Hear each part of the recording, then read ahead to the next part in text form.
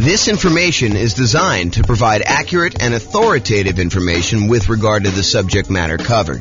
It is offered with the understanding that the presenters are not engaged in rendering legal, accounting, or other professional services. If legal advice or other expert advice is required, the services of a competent professional should be sought. Welcome to the Indianapolis Real Estate Investing and Real Estate Financial Planning Podcast. Learn all about investing in real estate in Indianapolis, Indiana, with a combination of real estate financial planning and modeling with numbers specific to Indianapolis.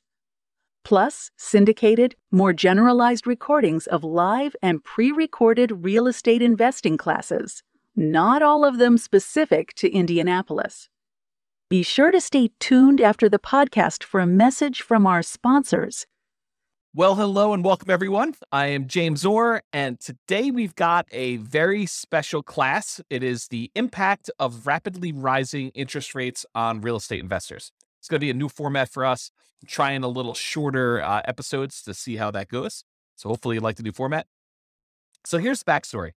I'm recording this in October of 2022, and what we're seeing right now is unprecedented rising interest rates.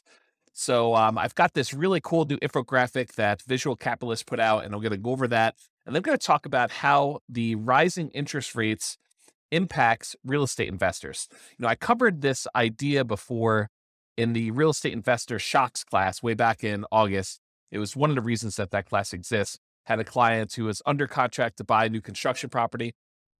And while they were under contract to buy the new construction property, interest rates rose considerably. And it really changed how that property looked for them because they were unable to lock it in. Usually when you're buying new construction, it's harder to lock in interest rate unless you do some type of extended lock period, or the builder's got some type of extended lock period or some pre-established rate.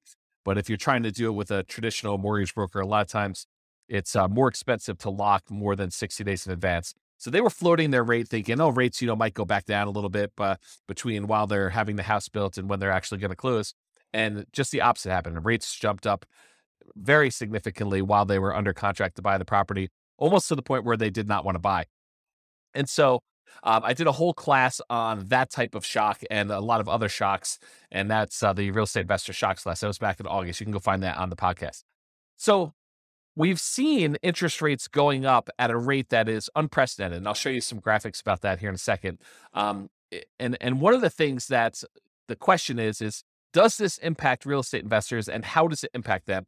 And so we're going to start a conversation about that. I think this is much more than a single episode topic. I think that we're going to talk about what happens to real estate investors as interest rates rise as part of a theme moving forward. And so there'll be a bunch of other kind of classes and modeling and discussions on that topic, but this is kind of just us getting started. So, all right. So the chart that I have from Visual Capitalist goes over what's called the federal funds rates. It's basically what the banks use in order to loan money to each other overnight. So it's not mortgage interest rates that were shown specifically, although the federal funds rates is very closely related in many ways to what a mortgage interest rate would be. It's not the exact same number, but if the federal funds rates go up, then it tends to increase mortgage interest rates as well. And if the federal funds rates go down, then that tends to impact mortgage interest rates too. And so what the Fed does, it actually sets these rates, which is what banks charge each other to loan money overnight. And therefore, that impacts what the actual mortgage rates. So the Fed is actually impacting mortgage rates, but indirectly. So let's take a look at what the numbers are. So this is a zoomed in version of the Visual Capitalist new image that we have here. So you can kind of see what's going on, but I'll go over it. I'll tell you what's happening here. So this is 35 years of interest rate hikes. It kind of gives you a view of what happened over the last 35 years as far as the change in the effective federal funds rate put out by the Fed and how they changed. And so what they did is they picked the last, 1, 2, 3, 4, 5, 6. They picked the last 6 times that the Fed raised rates very aggressively. And they wanted to show you, this is over the last 35 years, and they wanted to show you how quickly they did it. So all the way back in 1988 to 89, rates went up 3.23 percentage points in about 1 year's time. So over the course of a year, they raised rates 3.23% percentage points. And that worked out to be about 0.23 percentage points per month. So that was sort of the rate that the rates were going up. And for those of you that can see the screen, if you're watching the video version of this instead of just the audio, you can see that that's this one right here. And I'll kind of jump to the punchline and tell you that that is the second fastest time that rates have gone up. So 3.23 percentage points in about a year, or about 0.23 percentage points per month. Then you jump forward to 1994 to 1995, and rates went up 2.67 percentage points in about a year as well. And that worked out to be 0.22 percentage points per month. And that's this 1994-95 one, very close to that other line there. And you can kind of see where it is, just not quite as high. And then in 1999 to 2000, rates went up 1.51 percentage points over 11 months. So a pretty big increase, but over a slightly shorter period of time. That's about 0.14 percentage points per month. And so that is the 1999 to 2001. That's this little blue line if you're looking at the video right there. And then the 2004 to 2006 period, rates rose about 3.96 percentage points over about 2 years. And so that was 0.17 percentage points per month. And that one is right here, 2004, 2006. So that's the largest increase we have on this particular chart, but it was over a longer period of time. So the steepness of it, the rate of change of it, is not quite as dramatic. And so that's right here, that one. And then in 2015 to 2018, this is, remember, after the global financial crisis, rates went up slowly and over a long period of time, about 2.03 percentage points over 3 years. So it took them 3 years, 2015 to 2018, to kind of have these rates go up. And it went up about a little over 2 points during that time. So that was about 0.06 percentage points per month. Now, we're in 2022. And over the last 6 months, we've seen an increase in rates of 2.36 percentage points. So as far as like magnitude goes, it's definitely not the biggest increase we've ever seen. In fact, we've seen we've seen 3 other periods in the last 35 years of history where rates have gone up more than this. Okay, so it's not just a order of magnitude problem that we're seeing that. But what we are seeing is the time period, the amount of time it took to increase that much, is a new record. It's faster than any other time in history. And so we saw a 2.36 percentage point increase in 2022 over 6 months, which is 0.4 percentage points per month. So what I did is I took the kind of rate, how many percentage points it was going up per month, and I plotted them on a separate chart just so you could see the order of magnitude. So 1988 to 89, it was 0.23. 1994 to 95, it was 0.22, just a little smaller than the 1981 one. 1999 to 2000, that was 0.14. 2004 to 2006, that was sort of like before the financial crisis, that was 0.17. And then in 2015 to 2018, it was 0.06. And these numbers, again, are the percentage points change per month during these massive increases. So it had to be a massive increase. And then we figured out how long that increase took to happen from its kind of trough to peak. And then we look at how, what the rate of change is per month to find out like how severe it is. And then if you look at 2022, it's 0.4. So it's almost, not quite, but it's almost twice as much as the next 2 highest ones, 0.23 and 0.22. We're talking about 0.4. So what's been dramatic about this particular period of time is how quickly the rates have gone up. And it's not that the rates, it's not that we're seeing the highest change in rates. That happened elsewhere. That was not our current time so far. And we may see an increase in rates from here, but it is the fastest we've seen this amount of change. And so we'll have to see kind of what happens. In that class, when I did the real estate investor shocks, I did talk about just having some historical perspective. I think there's a tendency, this is my hypothesis, right? I don't pretend to know everything, but this is my hypothesis about what I think is happening with people. I think a lot of people have short memories about what has happened in the past. We get used to this idea that mortgage interest rates are at, 3%, 3.5%, 2.5%, whatever it is that you were able to get in the last, 3 or 4 or 5 years.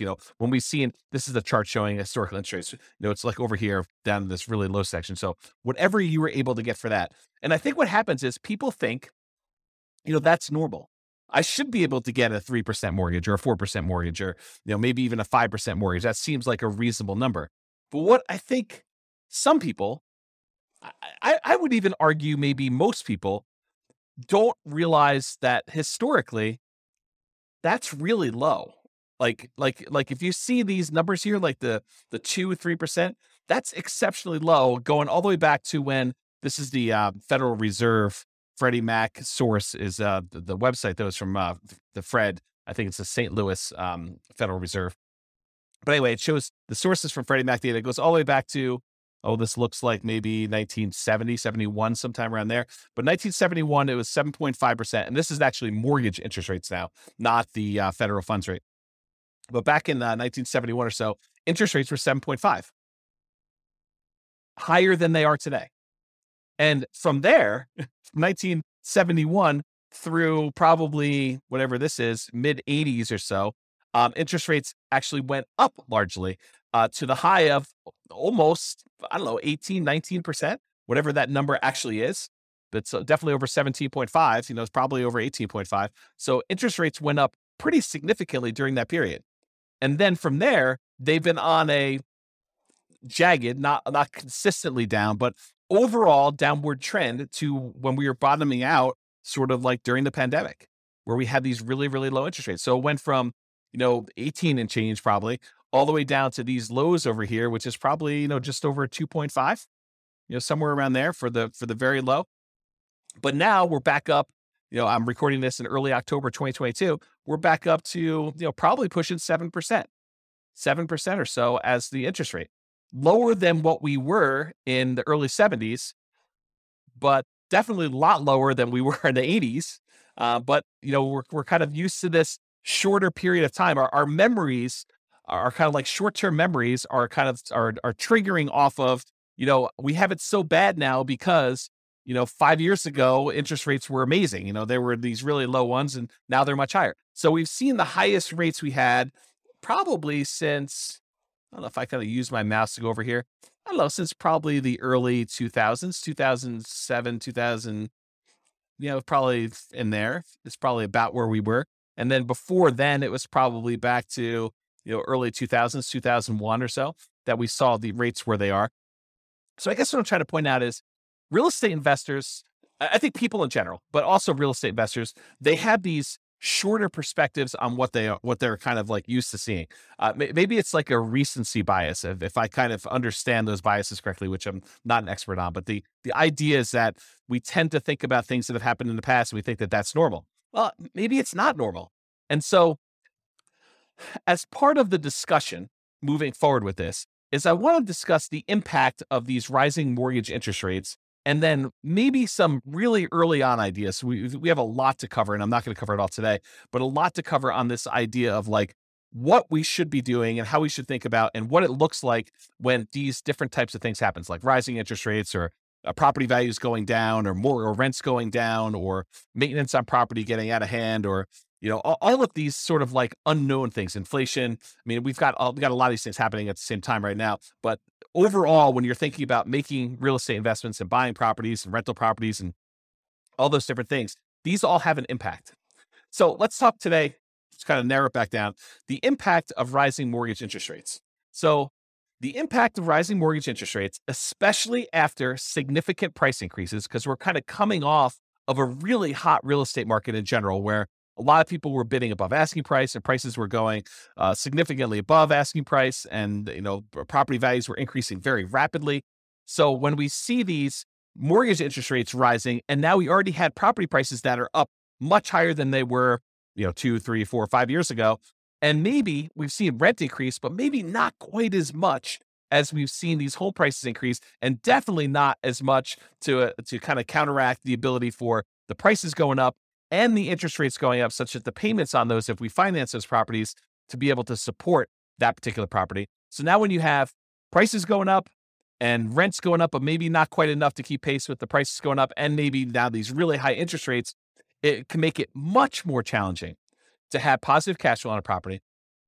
And because of that, also to qualify to buy the next property and any additional future properties you're planning to buy. So if you were using something like the nomad strategy, where you're buying a property, moving in, living there for a year, and then after the year, converting that to a rental and repeating the process, it's one of the strategies that a lot of folks use in order to minimize how much they need for down payments, get better interest rates on their loans, and then they kind of buy a property, live there, and then they acquire as many properties as they want, repeating that process over and over again. But if you're trying to do something like that, then having these higher interest rates and higher prices and the rents not being growing quite as fast as those two are growing in tandem, that actually impacts your ability to qualify for the next property, making it harder. You may have to wait. You may have to put more down. You may have to buy down the interest rate. You may have to do a combination of those things. Maybe you have to do some type of other increase their income on the rental property, like doing short-term rentals or something like that, as just an example. So to be able to do all of that in order to buy these properties and qualify for the new loans, these rising interest rates are really impacting that a lot. So the question then becomes, because I hear some of the rumblings going on, is real estate investing dead? Interest rates are now 7%. It doesn't even make sense to go buy a property with 20 or 25% down anymore. It's really hard to get into cash flow, or they're really, really negative, or whatever happens to be happening in your market. And I personally think the answer to that is not at all. I do not think that real estate investing is dead. So what does this mean for real estate investors? First of all, it's not the end of the world. It may seem like that, but I wanted to give you some perspective about these interest rates and how they've been really, really high in the past. And real estate investing was definitely not dead at that point. It is not dead right now. There are strategies that you can apply that don't rely on you or your customers getting new bank financing at all. So first of all, you could do totally lender kind of non-contingent on the lender at all type strategies, like going and getting owner financing. So now you're negotiating directly with the seller, or wrap financing, taking existing loans. I mean, this is a great period if you're willing, and not everybody's willing to do this, right? Some people just want to go buy a rental property. They want to work their job. They want to buy the rental property, put a property manager in place, and have that become a very passive stream. And they're not willing to go out there and negotiate directly with a seller to find a deal and do that. That's up to you. I mean, it's really up to you as to whether they want to do that strategy or not. But you can go find owner financing. You can do wrap financing, where you have these existing loans that over the last few years that have been really, really low. You buy those properties and you wrap the financing on that, kind of like a subject to, but you give the seller the right to foreclose if you're unable or unwilling to make the payments on it. Loan assumption. So there are some loans, especially if you're doing like a nomad strategy, where you can go in and formally assume a loan that has a lower interest rate, may require a slightly larger down payment than what you might have been thinking. But that's definitely a strategy where now you can take over a really good interest rate loan on a property that is, 3%, 3.5%, 2%, things like that. You could also do lease options, where you are leasing a property and you have the option to purchase it, or you do a lease purchase where you have a lease on a property and you have a purchase agreement, the contract to be able to buy it at some point in the future. So those don't require outside financing. Agreement for deed, where you have an agreement with the seller that you're going to make monthly payments, and at the end, they're going to provide you the deed to the property if you do all that. And then buying properties subject to the existing financing, where you leave the existing seller's loan in place. The seller deeds you the property, so you are now the owner of the property, and you start making payments on an underlying loan, as an example. So those are strategies that do not rely on you or your customers specifically getting new bank financing. Now, a lot of these strategies do rely on your customers eventually getting loans and cashing you out. For example, a very common lease type strategy is you do a lease option, you acquire property on lease option or subject to, or wrap financing, and then you immediately offer it to a tenant buyer with a lease and an option to buy it from you. And in that case, you are eventually relying on your lease option tenant buyer going and getting a loan from a bank and cashing you out in the property, if that is your model to do that. But there are versions of this strategy where you agree with the seller upfront that you plan on lease optioning the property and that you do not intend to lease option exit it. You're going to hold on to it long term. And so you have to negotiate a much longer lease to do something like that. So those are some examples of things that you can do that don't rely on you getting financing right now. And who knows what the future, right? I mean, I could try to make predictions and say, I think interest rates are going to go up, or they're going to go down, or they're going to go back down to 3% or 2%, or they're going to go up to 8% or 15%. I could try to make predictions, but I don't know what's going to happen. I think a lot of really smart people don't know for sure what's going to happen. I think there are some people that were a little bit surprised to see the rates do what they did, last month or two. And we don't know what's going to happen in the short term. We don't know what's going to happen in the long term. I think overall, my best guess is that rates will go up and down. No, not to be not to kind of be dodgy here, but I think we'll see rates increase. We'll also see rates kind of come back down, and so you have cycles going through where rates are getting better, rates are getting worse. So I forgot where I was going with this, but the idea is those strategies exist, like all the ones I talked about, all the creative financing stuff. Or you could do a totally different business model if you really are committed to doing some type of real estate, but you're flexible in your approach, like flipping properties as an example. Although a lot of times flipping properties involves you buying a property and then selling it to somebody, which relies on your customer actually getting a loan. You could wholesale properties. Again, in most cases, it's relying on somebody else getting a loan to do it, unless they're buying cash.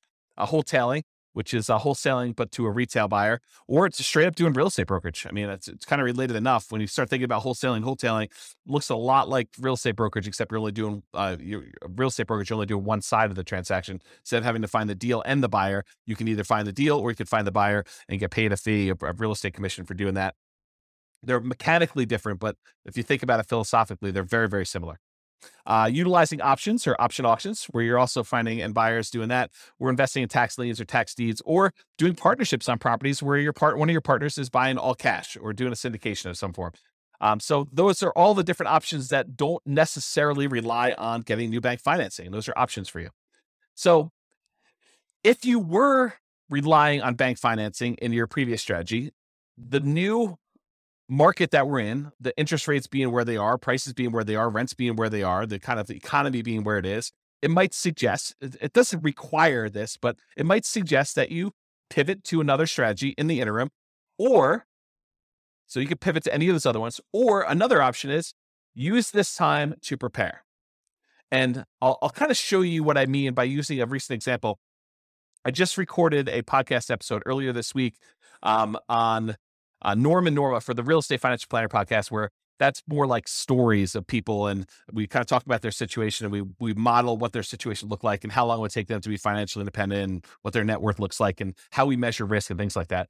But there's a couple in there, Norm and Norma, and they were going through in previous episodes on how to buy rental properties in a variety of ways. And so one of the ways they were considering is putting 20% down and buying as many rental properties as they could until they had a maximum of 10, and then kind of seeing how long it takes them to be financially independent with that, or putting 25% down and doing loans, or 15% down, doing non-owner occupant investor loans and paying the PMI when they do that, or doing the nomad strategy, which we discussed, but putting 5% down, moving into the property, living there for a year, at least a year, and then converting that to a rental after time. But this last episode is one of the more interesting ones related to this particular topic. In episode 24, if you go to realestatefinancialplanner.com /EP0024, and I'll put a link in the show notes for this as well. But if you go to that episode, they discuss the idea of, instead of buying rentals with 20% down or 25% down or 15% down, or doing nomad with 5% down, what if they actually just save their money, invested in the stock market, which opens up a whole another discussion about, transferring risk of, you're now got a slightly different risk curve characteristics by investing in the stock market, but they invest in the stock market until they have enough to buy the rental property free and clear. They're going to pay all cash for the property. They're not going to get a loan at all. Well, what's interesting about buying a property for all cash when you're in a really high interest rate scenario? It doesn't matter, right? Because the interest rate is not a factor. You're not getting a mortgage on the property at all. So it doesn't matter if they're 7% or 9% or 18%. You're going to buy all cash. And so the model for them is, they're going to take all the money that they were normally saving, that they were going to use to put 20% down or 25% down or 15% down. And instead of buying a rental property at that point, they just keep using that money, invest in the stock market until they get enough where they have 100% down, until they're buying a property free and clear. And yes, it takes much longer for them to get to the point where they're able to do that. But the interesting thing that happens is, it doesn't take a lot more. It doesn't take a crazy amount of time in addition to do this free and clear model versus doing the traditional rental model. As an example, and this is a very specific example of their situation, their jobs, their income, the types of properties that they're buying. And, I probably will I'm going to talk about this here in a little bit, but I probably will do a version of this for every city in the different podcast cities that we're kind of doing, where we use that city's numbers to show you how this impacts in whatever city you're in, right? Like the idea is that we'll be able to do it for your city, but for their specific situation, their own savings rates, their own, kind of like income and their debt load, because we use debt to income to determine when they buy it. Although you don't do that when you're doing buying free and clear properties, but you do for the other loans. But all their specific situations. In that particular case, it takes them, when they're buying 20% down payment rentals, it takes them 31.17 years. So just over 31 years to be financially independent, where the income from the rentals and any other money that they have invest in the stock market using a safe withdrawal rate, but a combination of cash flow after all expenses and the money that they have in the stock market, that combined is enough to support them with their minimum income that they need for retirement. And we do adjust for inflation and do all the math right. So you can go listen to the episode to get all the details. But the short version is it's about 31 years if they put 20% down. But if they save up and they do 100% down, they buy the properties for all cash, they buy free and clear rental properties, it only takes 1 year more for them to be financially independent, which blows people's minds, because instead of them, putting 20% down, buying a rental property, and then saving up, with the extra cash flow from that one and any extra savings that they got, they buy another 20% down, then they buy another 20% down until they get as many as 10. Sometimes it doesn't even get to 10 before they're financially independent. But if they do that model versus they save up until they have 100% down to buy a rental property, then they buy that rental property. And these are identical properties. I didn't change the property type at all. It's the same ones that they were buying when they put 20% down as they were doing when they were buying the free and clear ones. But if they go and they do that and they put 100% down, it only takes them 1 year more. It's 32.17 years versus 31.17, which is crazy. So imagine for a minute, you're getting all stressed out because interest rates are up and your investing model is harder to do. You're like, I don't know, I can't make these numbers work. I can't buy a property that's got positive cash flow. Do you think that saying, okay, the market's kind of giving me a sign that maybe I should just pause for a second here, catch my breath, see what's going to happen here. If you've got properties, great. Those are awesome. They're performing well. You've got great loans on them. Whatever your situation is, that's awesome because those kind of get to accumulate. But for now, I'm just going to hoard money. I'm just going to kind of save, put it in a pile, maybe invest in CDs or savings accounts or stock market or whatever you think is appropriate for you and for saving that money. But you kind of let that money grow, knowing that either one of two things is going to happen. Either the interest rates are going to get much better and you're going to find a deal that makes sense, or interest rates don't even have to be better. You just find a deal that makes sense for you to do. Someone offers you owner financing in the MLS or something easy that makes sense for you to invest in. Or you get to the point where you have enough money where you could buy it cash and the financing no longer matters. And if you think to yourself, I think a lot of folks would think, I have to do this. I have to go put 20% down. I have to move really, really quickly because, trying to save up for, buying the first property with free and clear, it might take me 20 years to do that. Yes, it does. It takes forever for them to save up and do 100% down. But when they do, the cash flow from that free and clear property makes up a significant amount of the amount that they need to be financially independent, such that they don't need that many properties in order to hit that number to do that minimum amount they need. So I guess what I'm saying is it takes a year longer to do the one where you're doing 20% versus buying free and clear. If they had put 25% down instead of 20%, it takes 28.5 years. So a little bit faster, whatever that is, 4 years, 3.5 years faster. How's my math? 1.5 and 1.17. So what is that? 2.7, something like that. I don't know. It's hard to do math on the fly here. But basically, it's a few years faster for you to go put 25% down than it is for you to save up 20% down, which is counterintuitive for a lot of folks. They're like, oh, I think it would be better to do them faster, to buy them quicker. Nope, not in this case. So it's a little faster to do that. So that's whatever that is, 4 years faster than saving up and doing free and clear properties, but it's 4 years on the scale of 30. So it's, percentage-wise, it's maybe 10%-ish. 15%, somewhere around there. It's hard to do math on the fly, but that idea. If you put 15% down, it's actually slower. It takes you longer to get to financial independence if you put 15% down and pay PMI than if you go and you save up your money and buy your properties all cash. Craziness. So that takes 33.42 years. And if you do the nomad strategy where you buy a property as an owner occupant with 5% down, you move in, you live there for at least a year, That's a requirement of the lender in order for you not to be committing loan fraud. So you have to agree to do what the lender says. And the lender says for you to get an owner-occupant property, you need to occupy the property for at least a full year. So you buy the property for at least a full year, you live there, and then once you buy the next property, you convert that old one to a rental, you keep it, you'll convert it to a rental, and you buy the next one 5% down, you move in, you repeat this process until you have up to 10 properties in this case, but as many as you want in reality. And that takes 26.33 years. So a little more than 26 years to do that. So that's like, whatever that is, 6 years faster than doing the free and clear model where you pay 100% cash for your properties. I don't know. That's kind of interesting. So is real estate investing dead? Not really. I mean, even if you decided to forego it, like loans at all, and saved up and bought, free and clear properties, I think it's completely reasonable for you to do that. Okay. So in a similar class to this discussion before, I've taught a class. Sorry, I had to grab a beverage there. So previously, this is probably about, it's probably about a year and a half ago now. I taught a class called Is Nomad Dead? It's a class for nomads that had been buying properties every year or so. And they were wondering, hey, James, the real estate market's going crazy. The property prices, they're going up so much, and interest rates were getting up a little bit higher, not like what they are today, but they had gone up a little bit. So they're like, hey, I can't quite get the deals I was getting, but prices are way up. And there's bidding wars on properties where, they were having to waive things in order to get their offers accepted that you probably shouldn't be waiving in general, like, appraisals and inspections and, all those things that you might want to keep in most of your offers if you can. I mean, they were in a market where they had to do that to be competitive, but in the ideal world, you'd want to keep those. So they had these bidding wars going on, and the inventory was really, really small. So they had a very limited selection of properties available. So you had all these different factors going on. People were asking me, the strategy that you've been teaching for a while and that you've written that book on, like what has happened? Is this concept no longer valid? Is it dead? And I think this is, as part of a bigger picture, this is part of the challenge I have with real estate investing books in general.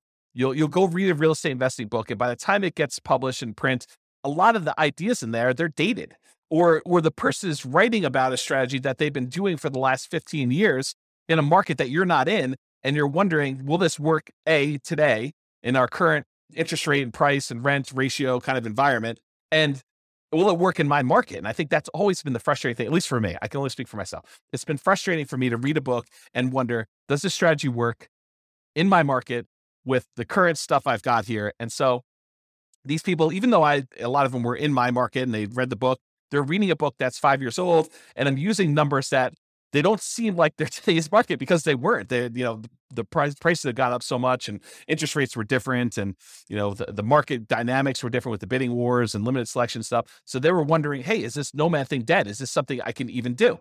And so there's kind of like the short version of the 2-hour class, which you can go watch the whole Is Nomad Dead class. It's a pretty in-depth dive into this particular topic. But in that class, we basically determine this. This is kind of like the short version. We analyze the deal that you can get right now. So instead of you looking at what the book said 5 years ago, you analyze what the deal would be if you bought a nomad property right now, and you look at what the expected return would be with really reasonable assumptions, like what you think might possibly happen in the future, not going crazy, not saying, oh, the market's been going up 12% a year the last 3 years. I'm going to use 12% for my appreciation. I don't think so. I mean, I don't think that's a reasonable number to use for doing any type of long-term modeling. And so we talk about, like what's reasonable in there, and you go look at what your overall return might be buying that particular investment right there. And you should use something like, the world's greatest real estate deal analysis spreadsheet, which you can go download for free. Just go to realestatefinancialplanner.com/spreadsheet, and you could download a copy of that particular spreadsheet where you could do this analysis, and you could see the overall return you're getting from your expectations of appreciation, how much the property might go up in value, your cash flow analysis, how much will the property throw off in cash flow? And sometimes that's negative depending on what market you're in, or the debt pay down return, how much debt are you paying down on that property if you have a loan on it each, year or period of time, whatever you're analyzing for. And, the tax benefits of depreciation, how much tax benefits are you receiving by owning that particular rental property and having that? So you have a combination of appreciation, cash flow, debt pay down, and depreciation. And then the final thing it takes into account is also how much you had to invest, and including like the amount of reserves you need to set aside in order to be able to buy that property prudently. Because you don't want to go and say, I just set my last dollar is going to go toward my down payment and closing costs, and you don't have money set aside for reserves. I think that's kind of foolish. So we take all that into account in that spreadsheet, the world's greatest deal analysis, real estate deal analysis spreadsheet, and it shows you your overall expected return, including the drag from your reserves and all that other stuff. And it gives you an idea, and it'll give you a number. It'll say, whatever it is, 25%. And then you go look at it and you say, okay, so I can reasonably expect in the first year or so to do 25%. And overall, the overall return on equity, which is the way you should do it.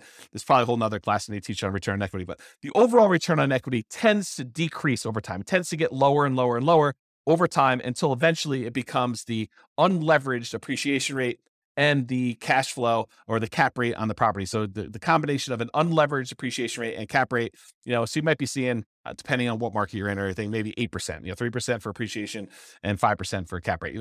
Each market's a little bit different, but that general idea. So over time, it goes from whatever the high was down to this cap rate plus unleveraged appreciation rate, which might be, 8%. I'll definitely do a detailed class on all that stuff. So if you're not following along, if you're following along, awesome, good for you. If you're not following along, just breathe, relax. We will get to all this stuff in other classes.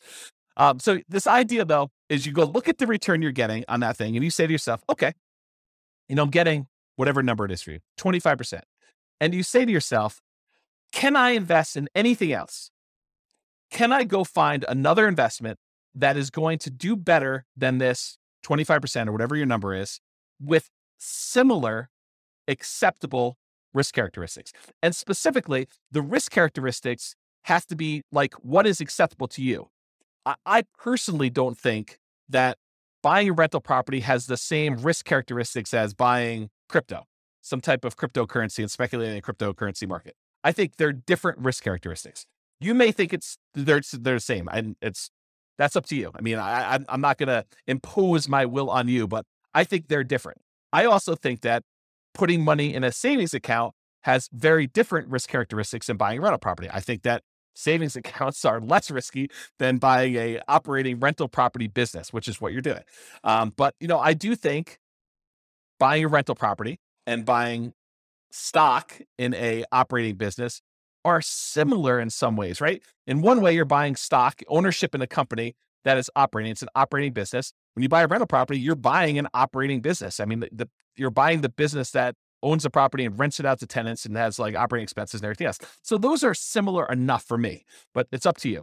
So the idea though is you look at the return you can get by buying a property right now, doing your analysis in that spreadsheet, seeing the number that you can get and saying, okay, with this particular number, is this something that I can go invest somewhere else and get this return or better? Because I'm not trying to tell you have to go buy rental properties. If you do your numbers and your numbers look really, really bad, and you can go buy something else where you can make 5, 10, 15, 20, 25%, whatever it is, 100% return on your money somewhere else, then you have to go make that decision. And I'm not suggesting you have to go buy the 25% rental property or whatever the number is for you and versus something else. I'm saying you look at it and you decide. You can't go compare it to what you could have made 5 years ago. You can't go read the old Nomad book and say, oh, but James, when you were buying those properties then, you were getting 80% return on your money. Okay, I was getting 80% back then. Today, the numbers are whatever they are, 30%. Does that mean you shouldn't do it because you can't get 80% anymore? I don't think so. I look at that and I say, okay, I'm getting 30% if I do this. Can I do 30? Can I get better than 30% somewhere else? And you make that decision. That's sort of what applies today, right? You go analyze a property, whether it's Nomad or not, you do the same thing. You go analyze a property and you ask yourself, can I do better than this somewhere else? Can I put my money to work in another investment that has similar acceptable risk characteristics to me that I can go invest in that, something else? Yeah. So, or maybe you have to change your investment strategy in order to find one that does have better than that. So instead of doing Nomad, you do fix and flips, or you do short-term rentals, or whatever it is that makes sense for you. And because the market has changed, sometimes you need to change your investing strategy or approach. For example, if you were buying deeply discounted distressed properties during the 2008 kind of like real estate crisis, that type of market doesn't exist today. It's just, that's not what the market that we're in. And it doesn't happen all the time. It's not like if you go read the book in 2010 about people that made a killing in the 2008 real estate market, and you're trying to look to implement that strategy, you're going to be pretty frustrated. It may come back, but it doesn't exist right now. And so maybe you need to change your strategy and you look at what's the best thing I could do with the resources and the opportunities I have right now. And I'll add one other thing. So in that class, I kind of went over this framework of do the analysis, look at your deal and decide, can I beat this? Can I do better investing in something else? And you decide to do that. But now I'll say another option, which I don't think I mentioned in there. I haven't listened to that class in a while, but I'll add one additional thing, and that is you can wait. And I think the confidence in waiting comes from that last slide where I showed you it doesn't take that much longer if you decide to go to the free and clear model and forego all this financing altogether. There are some strategies that are much faster than that, but if you're thinking I'm going to do 20% down versus I'm going to do this free and clear model, I think even if you had to wait 20 years to build up enough down payment to buy a property free and clear, which I don't think it's going to be that long, but I think it's prudent for you to wait on the sideline. I don't think it's unreasonable for you to say, I'm just going to hold my money. Maybe I want it in the stock market. Maybe I don't. Maybe I want it in crypto. Maybe I don't. Maybe I want it in savings. Maybe I don't. Maybe I want it in something else. Whatever you decide to hold your money in, but you can hold it and just accumulate money with savings, keep whatever investments you have, if that makes sense for you, and you can decide to wait for that. So that's what I'll say about that for now. Okay. So I think I hinted at this earlier, and it's kind of come up a couple times for me, but my favorite part of real estate investing books and kind of like podcasts or whatever else, audios about things is kind of the analysis part. Hearing about someone say, I bought this property, then I bought this property, then I bought this property. And, it took me X amount of time in order to accumulate enough where I was financially independent. And like that part of the book or that part of the story, or like hearing, a property that I own to kind of increase in value, and it finally went to this, and my cash flow on it is this. Like those are the exciting, juicy parts for me personally. And I'm sure everyone else has got their own little thing. But once you get a certain basic level of understanding of how real estate investing works, you understand mechanically how to do it. Maybe you bought a property or two or three, and you kind of got the basics down. Yeah, you pick up little tips here and there, but I think the part that I'm most excited about is the number side. I don't know, maybe I'm weird that way. But anyway, the challenge I have with the numbers is, number one, they were never for my market. I can't recall reading a book where when I was reading the book, it was for a market that I lived in. It's just never worked out that way. Either the prices were, really, really expensive stuff, or, they were buying really deeply distressed properties, or, it's like all these different types of markets where it wasn't what I had there. And as soon as they published it, it was out of date. And a lot of times it was out of date before they published it because they're writing about a strategy that they've been implementing for 15 years. And those 15 years are very different than what our market is today. And so they were never for my market. They were almost instantly out of date. And so what I plan to do is I will plan to solve that problem for folks by doing city-specific podcasts. That's why there's all these different city-specific podcasts. The content is largely the same, except all the analysis that I do is city-specific. So no matter what city you're in, we will do analysis using your property prices, your rents, your taxes, your insurance, like all those numbers that are specific to your city. We will use those to do our modeling. So if we say someone's going to do Nomad, we'll do Nomad for your city. If someone's going to put 20% down, we'll do 20% down for your city, and we'll try to change the assumptions to be whatever they are for you. And I'll share the link to you. I'll show you where I am, and I'm moving in this direction. So I'm doing a lot more of it, and it's going to get a lot better over time. But right now you can see what we have. I'll put a link in the show notes. You can go look at it, and then just select your city from the list, and you'll be able to do it. Or I'll have the direct link in the specific podcast. So I just upgraded the Real Estate Financial Planner server to be able to do more of this analysis. I had to get a much bigger server to handle all the different analysis we're doing. So we're going to have 100 plus different models for each city. And so, you have 300 cities that starts getting really big with all the different data, and you want to be able to compare them and all that stuff. So, I gotta work on the code to build all that. So it's going to take time. I've got like a leisurely pace, 20, 25 years or so, but it'll be a lot sooner than that for you to actually see some stuff. And there's a bunch of stuff done already. So it's not like you have to wait for all of it, but I got a long timeline for getting all this stuff done. There's no rush for me right now. It's sort of like a semi-relaxing sort of quasi-retirement sort of thing. So anyway, so you'll see all that. And the good news is if you go to your particular city and you're looking at the numbers, you're like, James is off his numbers. I mean, I don't know where he's getting these numbers from, but I live in this city and his numbers are really, really wrong. So if you go look at the numbers for your city and you feel like they're not correct, which is my very polite way of saying James is all hosed. He's totally messed up on this, which is absolutely possible since I am not an expert at every real estate market. So if you go there and you find out your numbers are wrong, you have at least two options and to get them corrected. So number one, if they're wrong for everybody, if like my price point is off or my rents are really far off or something like that, just tell me, drop me an email, and I can go update them and rerun all the models. So our software allows me to go in there and I can just change the assumptions for whatever it is, and I'll rerun them all and they'll be correct for everybody. Now you can go and everyone can go and do that. If they're just wrong for what you can do, if you go there and you're like, oh, he's using average price or median price and I'm buying properties at this big discount, or I'm buying in a certain niche where my stuff is, 30% off or whatever you're able to do. Like you're special and you've got some magical power to be able to do something that not everybody can do. But it wouldn't be fair for me to change all those numbers just because you're able to do something miraculous, something exceptional. You can go ahead and copy the scenario into your own real estate financial planner account. Just change whatever it is that is different about you and what you can do and rerun it. And you'll be able to do all the changes and see exactly how it impacts you. So those are like the two solutions for you discovering that I don't know everything about every market, and hopefully that'll help you. So that's what you can do there.